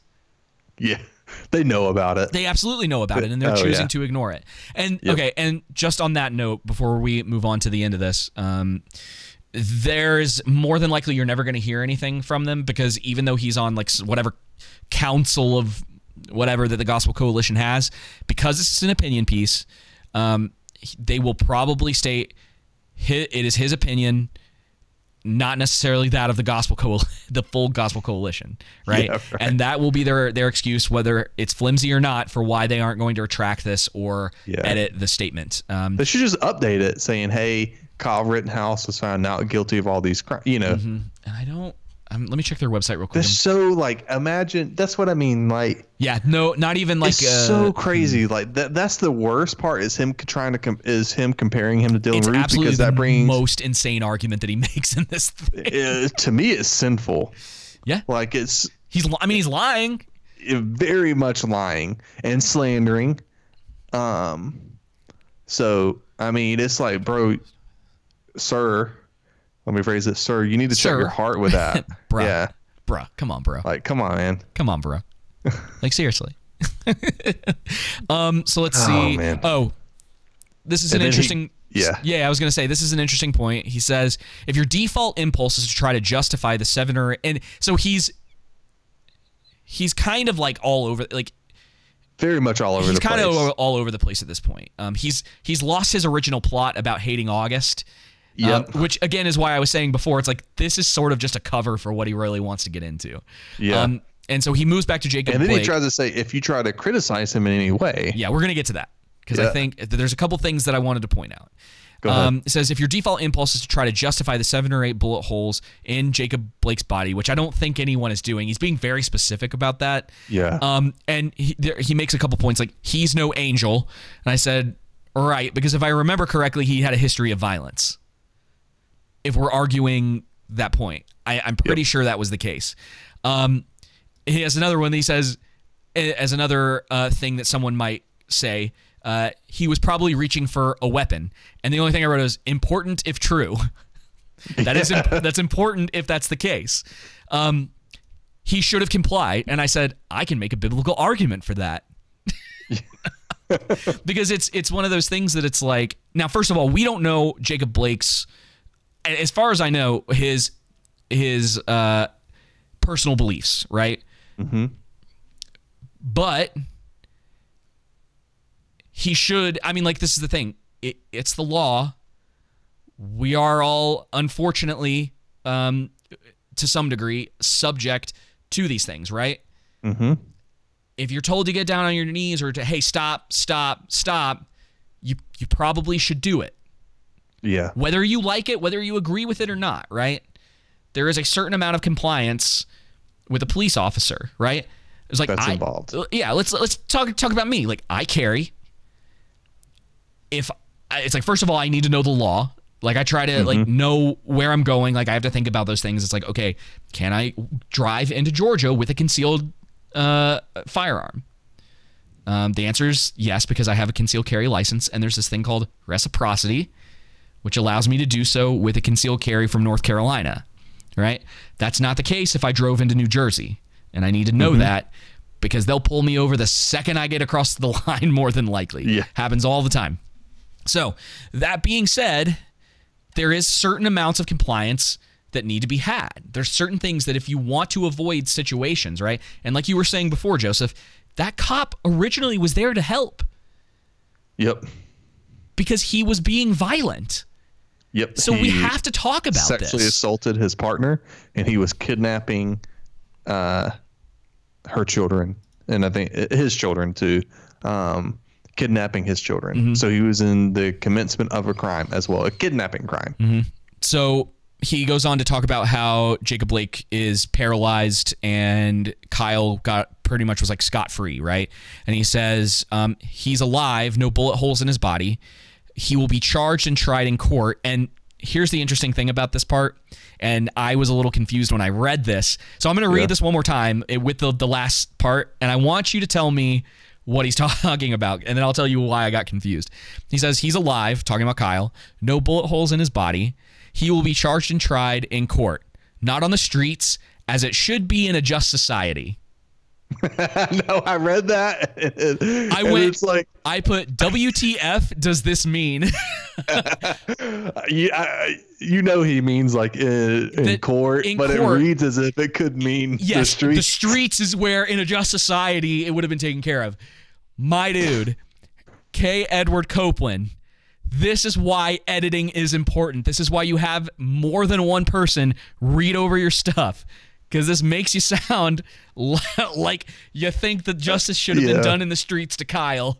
Like, come on, man. Come on, you're not helping your case. The other thing I thought was at least Jacob Blake can't sexually assault anyone any longer. At least, below the waist. So, I mean, woo! Okay. Measure for measure. I'm going to skip a couple of these things. This is the last thing that I spicy. I wanted to talk spicy about. Up in here. Yeah. Yeah, you're feeling your roots today, my dude. All right, so the last thing he says, hang on. Okay, so he says the inconsistency between how these two bodies, which is a weird, I don't know what's up with this new modern phrasing of a lot of this stuff. Yeah. Between Kyle Rittenhouse and Jacob Blake. Yeah. I'm assuming he's referring to, but he could be referring to. No, that's it. That's who it has to be referring to. Well, it's just a weird way of talking about it. Yeah. Because it says that what you should say is the inconsistency between these two cases. If you were talking specifically about the incidences that were going on, there's plenty of other words you could use besides talking about their body specific. It's weird. It's not. Well, that's what I mean by using those terms. He's trying to make it emotional. Okay, fair enough. Creating a picture in your mind, like getting you emotionally connected. And the thing from that aspect, instead of trying to think from a biblical and objective lens. Mm-hmm. And so he says the inconsistency. Not that you can't have emotions. Of course. Nothing wrong with that. That's why I just said, because of my emotions, I'm glad that Jacob Blake can't do that anymore and that he's paralyzed from the waist down. Mm-hmm. I am glad. Serves him right for sexually assaulting his partner. Yeah. And, and trying to kidnap her children. Live by the sword, measure for measure. Yeah, live by the sword. Yep. The inconsistency between how these two bodies were treated in Kenosha. So he finally makes the connection there, which he should have done way earlier, that both of these took place in Kenosha, even though it's kind of unimportant. Again, just like the August thing, where this took place and the fact that it happened both in Kenosha is not really important to your argument. Right. You're just making kind of this statement because it's like, oh, they both happened there. It's like, okay. So what? It's like you never make any mention of like, well, hey, I wonder what's going on in Kenosha that they're having all these problems, right? Yeah. You're not that train of thought's not even really there. And then he says that the way that they were treated in Kenosha reinforces, and he says, my childhood suspicions. And I said, childhood trauma is more fitting. He should have said your childhood trauma, because that's what we're talking about. And here's an interesting thing. He makes another statement. He says, those who claim my same conviction about Christ will be the first and loudest to castigate me for these observations. And I said, questioning and attempting to understand, right? Not castigating. Yep. Do you see yourself as a modern marvel or a modern martyr? Because he's like, oh, I'm going to be castigated for this. Like, oh, it's my burden to bear, right? It's kind of got that feeling to it. Do you want people to agree with you with no questions asked? That's the question it's like, because that's the way he's saying. He's like, oh, I'll be castigated this. It's like, so people. If you don't agree with me, you're the enemy. If you don't agree with me, you're the one that's evil and doing wrong. Yep. I can't question your motives behind this. Like, okay, why do you feel this way? Oh, you're connecting your trauma to these incidences. It's like, is this more about your childhood trauma and things that happen to you that you haven't been able to deal with? Or is this really about these two situations? Yeah. Even if you're trying to genuinely understand him, which is, can occur whether if you agree with him or disagree. Diddly dum. I lost you again. You froze up for about 10 seconds. I lost you too. I don't know what's going on. Let me get to this last point and then we can close this episode out because we are probably at about an hour and a half at this point. Yeah. So he says they'll be, and again, he's talking about the people who Christians who are going to castigate him, because he's making this assumption that those are the people. And of course those are the people that are going to be questioning you, dude. You write for the Gospel Coalition. Who else is reading your stuff? Who else is going to be? Who else is reading it? Maybe James Lindsay. Touche, if that's your point. I thought that too. Who else? I thought that too. I was like, who is your audience? Yeah, your audience is Christians, dude. So he's talking about that. It's like me writing an article about the Dallas Cowboys on NFL.com, being like, the first people who are going to criticize me are people who watch football. Are Cowboys fans. Duh. The first people who are going to criticize me are NFL fans. Yeah, it's like, come on, man. That's not an argument. Okay, so he says they'll be the most proficient at finding some excuse for Rittenhouse. So again, he's seeing them as excuses. I see them as arguments. He was attacked. He was defending himself. You're saying those are excuses and not me making an argument for what the video was showing? Like, okay. Anyway, the most cavalier in discounting my trauma. So I go, so now you admit to it, right? Hang on. Let me see what I say. I say, now it's clear you have trauma. Like, he's admitted to it. I'd be very worried if I knew Edward personally, but I'm getting the feeling you're also using a lot of this trauma as a shield to not be questioned. Just my opinion. Yeah. Just my opinion. It seems like he's trying to put a shield up. There's this thing that, I had someone who discipled me say this, and it's a good word. And if you have to prove that you're right, you're wrong. And I think within that, him trying to shield himself from any criticism at all. Like, hey, if you have to criticize me, you're automatically in the wrong because of this, potentially childhood trauma, or for this reason or that reason. And it's just like, no, I mean, like, it's okay to ask questions. It's okay to be skeptical, even if you agree with someone or disagree with them. That's okay. Doesn't mean you have malicious intent. And so many people these days just think if you question or you're critical in any type of way, that you're automatically unloving, meaning it unloving, you have malicious intent, you're evil and stuff like that. And don't get me wrong, there's a difference between loving criticism and unloving criticism. Completely agree. Yeah. But it's okay to you get into cynicism and not have to tiptoe around someone's feelings. Yes. I would say that what you're talking about is the difference between criticism and cynicism. Yes. Someone who's cynical is going to look at everything through a lens of essentially the world being terrible, right? Whereas criticism is a critical eye on things where you have a standard and you look at things through that standard, right? It's why that's why criticism for art in any form exists. It's because you can tell the difference between good and bad art generally. And there's room for subjectivity in that, but it's not as much as people sometimes like to make it out to be. Yeah. That's a little bit different, but he's got this one last point that I want to cover. He says, the most eager will find, essentially saying the most eager will find a Marxist or critical race theory connection in my reflections. And that hurts my heart literally and profoundly. Guilty conscience. Yeah. This is my response. Marxist? No, not really. Like, you could probably pull it out of there, but it's not immediately apparent. Yeah. Through the lens of race? Yes. You clearly are viewing this. If we're talking about real critical race theory, which is the idea that you look at everything through a racial lens, right? We're not talking about intersectionality. Right. That this entire article is being looked at through the race of lens. You literally say black and brown bodies multiple times in this. Yes. There's no other way to look at it. That's exactly, and that's what I meant by guilty conscience as soon as he said that. So I think that's it. And he makes a statement at the end, and to be fair to him, right? If he's being honest, maybe there's a chance that he is being honest in the way that he is viewing these things, right? But he's just confused, because I think we've broken this down in a way that it's like there are a lot of questions that have to be asked and a lot of things that seem very unfair that he makes what he would consider objective statements, meaning that you can't argue with his points, right? Whereas I would tell you he's looking at things in a very subjective way, and it's like, no, really, and even from a point of last year, right? Like, not talking about anything that's happened other than the fact that we know Kyle is innocent now.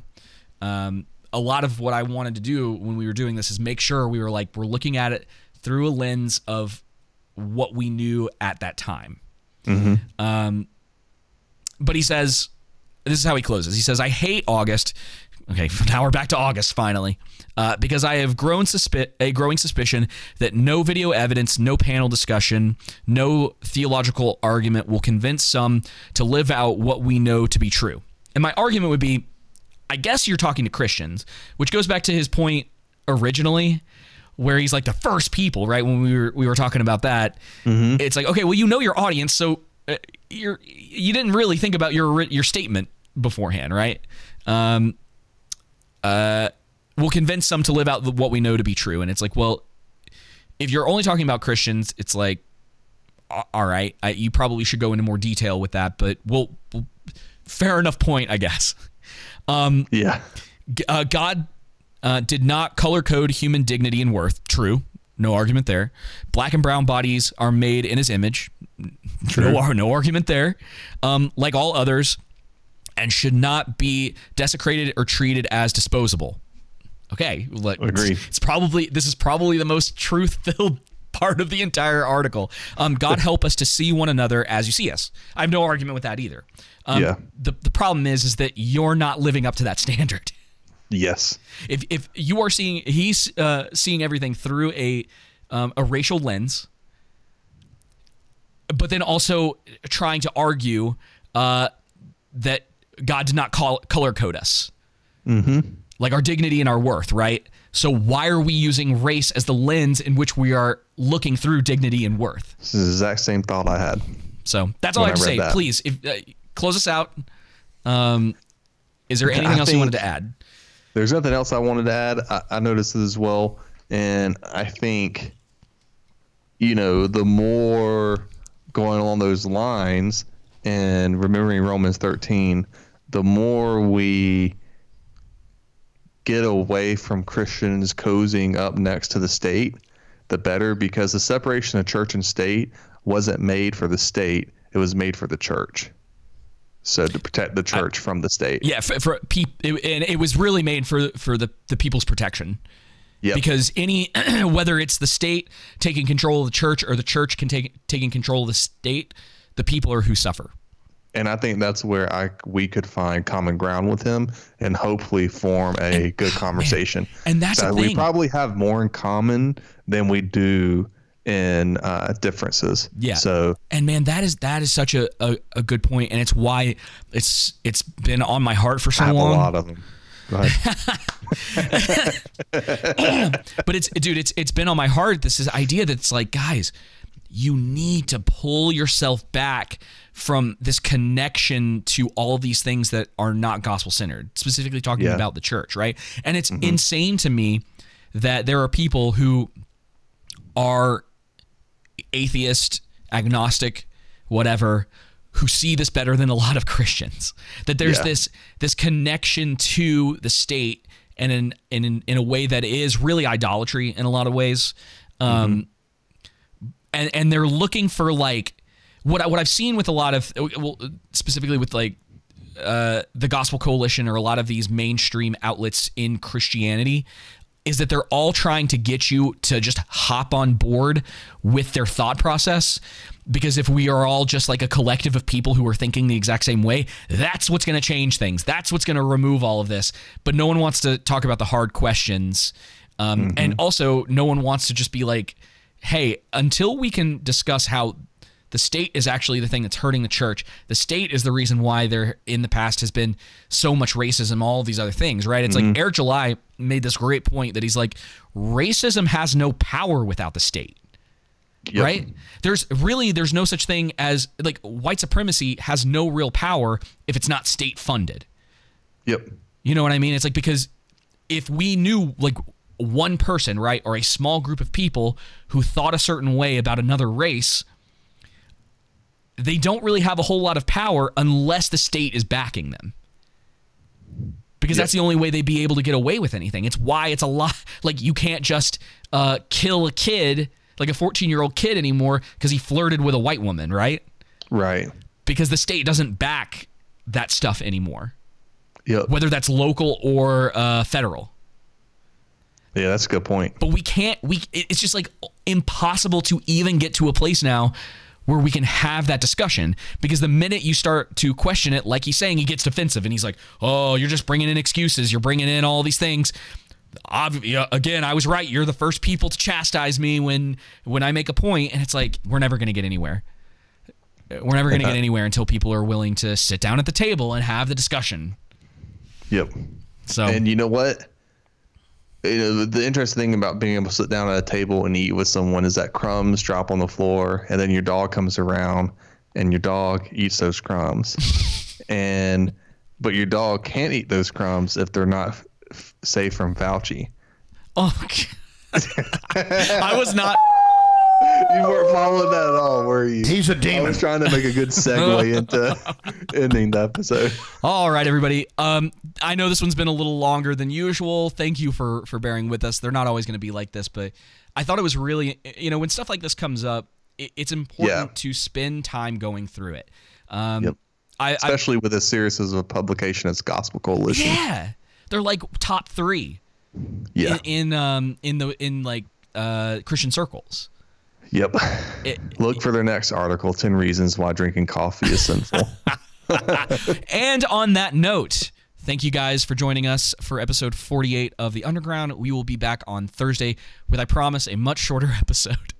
Keep your dog safe from Fauci. Because he's a demon. And we'll see you next time. Politics ruins everything. Tell me what's worse than learning all that you led to believe was all horse crap. They distort so question as if you Warshak. Horsemen force men and they've long been having the course mapped. It ain't that you can't see, cause you can find it, Holmes, it's that you don't want to. You cope by putting the blinders on. I've been trying to find some kind of way, but I've kinda known that y'all would rather whine and latch to nonsense cause your mind is gone. I can't save every person, and politicking is bringing the worst out the very earth. And every perk of living on this turf is being chipped at and nerfed, but I can't sit back and lurk. I've got to hit back, I'm certain it's my purpose. And it's a beautiful thing too. Hold up. Hey. Looking at the technological advances. I used to be on dial-up looking for answers. Now what? Underappreciating was candid. And 20 years later, we got computers that hand fit. Used to be playing Sega Genesis with bros. Now I'm gaming with some folks on the other side the globe. Used to go through a label if you trying to blow. Now people got more options on the table, got a post. Social media got us connected as ever on every medium. Should be more righteous and clever, but what we seeing is communication is error and still the devious. Evil's immediate, tedious that you gotta be remediate, cause idiots get heebie-jeebies in the event that they don't agree with you. Try to ruin your whole life cause you say what they dislike. God forbid y'all disagree without a fight. The type of stuff that will clear up if you lighten up, Jack. Your trifling subject, your life would right if you give up that. You're mad at nothing, not adding up when you're sad enough at a sad sack that gets aggravated, and now you pay it forward. Let people make your blood boil, emotions firing like microwave foil, or the oil they annoy you. You add another's neck for the wrong reasons. Election years now seeming like full-blown seasons. Man, you let politics ruin, or rather control, your whole life, man, you're gonna be a miserable person. Straight up. And unfortunately, that's where we're at. A lot of people are consumed by this, and it's driving them crazy, and they hate their neighbors.